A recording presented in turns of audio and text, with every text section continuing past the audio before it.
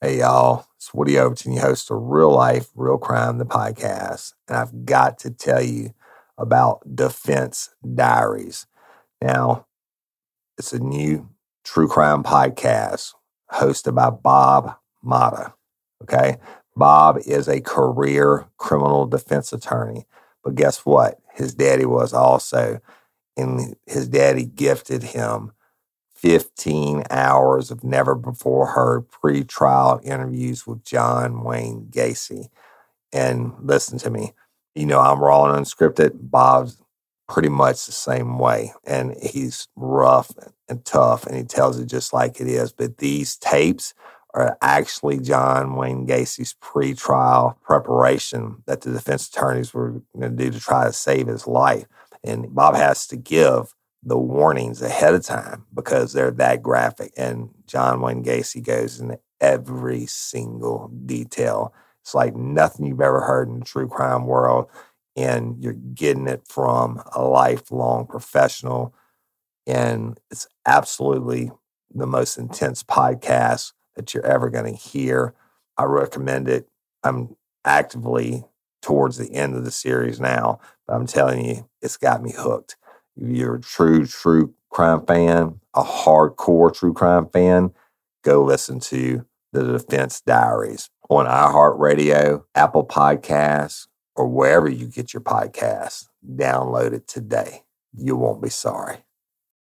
Wow, what an introduction.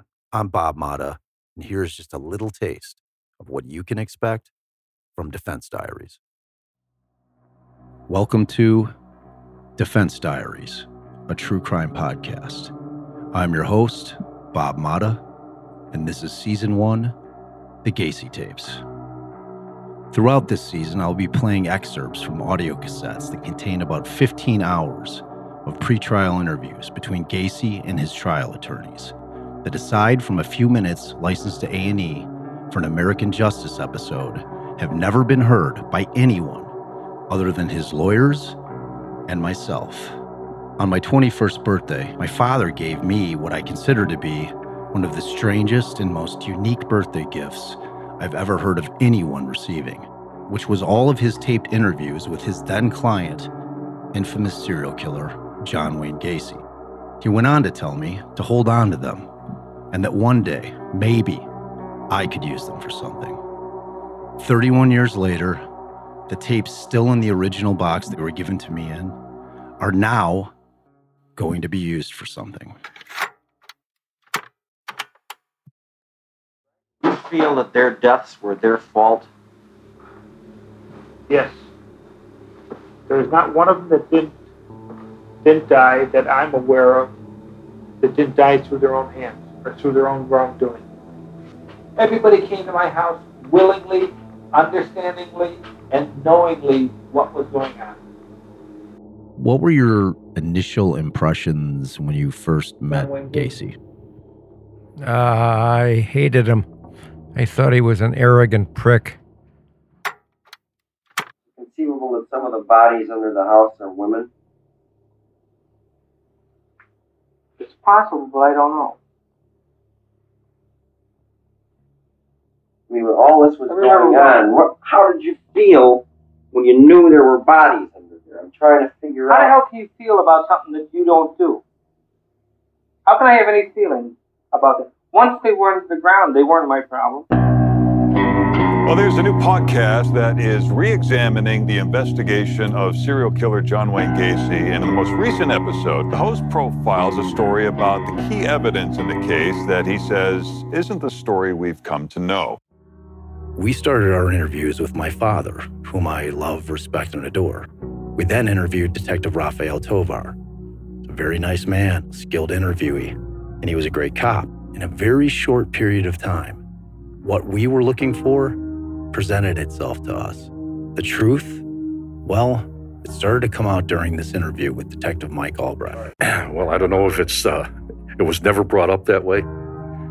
So I don't know if that's something. I mentioned it to you was the first time. I think I said that it was the first time that I ever talked about it. And so who were we to argue with, state's attorneys and all that stuff? So I feel kind of bad about that end of it. there's a gap, and you're leaving that gap open. Who knows what's going to happen, how that's going to come out. So Mike's interview had left Darren's and my own head spinning. What we had just been disclosed had blown me away. Dave Hackmeister was next. Another great guy. Another guy I have a lot of respect for. You know, that's a detail, I'm sorry, that I cannot remember. You know, and I'm not 100% sure, but I think Schultz got it out of the garbage, but I didn't know that for a fact. So our next interview was with Ron Robinson of the Schultz and Robinson surveillance team. And he absolutely 100% confirms what we've suspected. And he helps us uncover the dark secret that has laid dormant for 43 years. But he said that due to circumstances, we were not to tell anybody about that. So for years, I never mentioned it to anybody.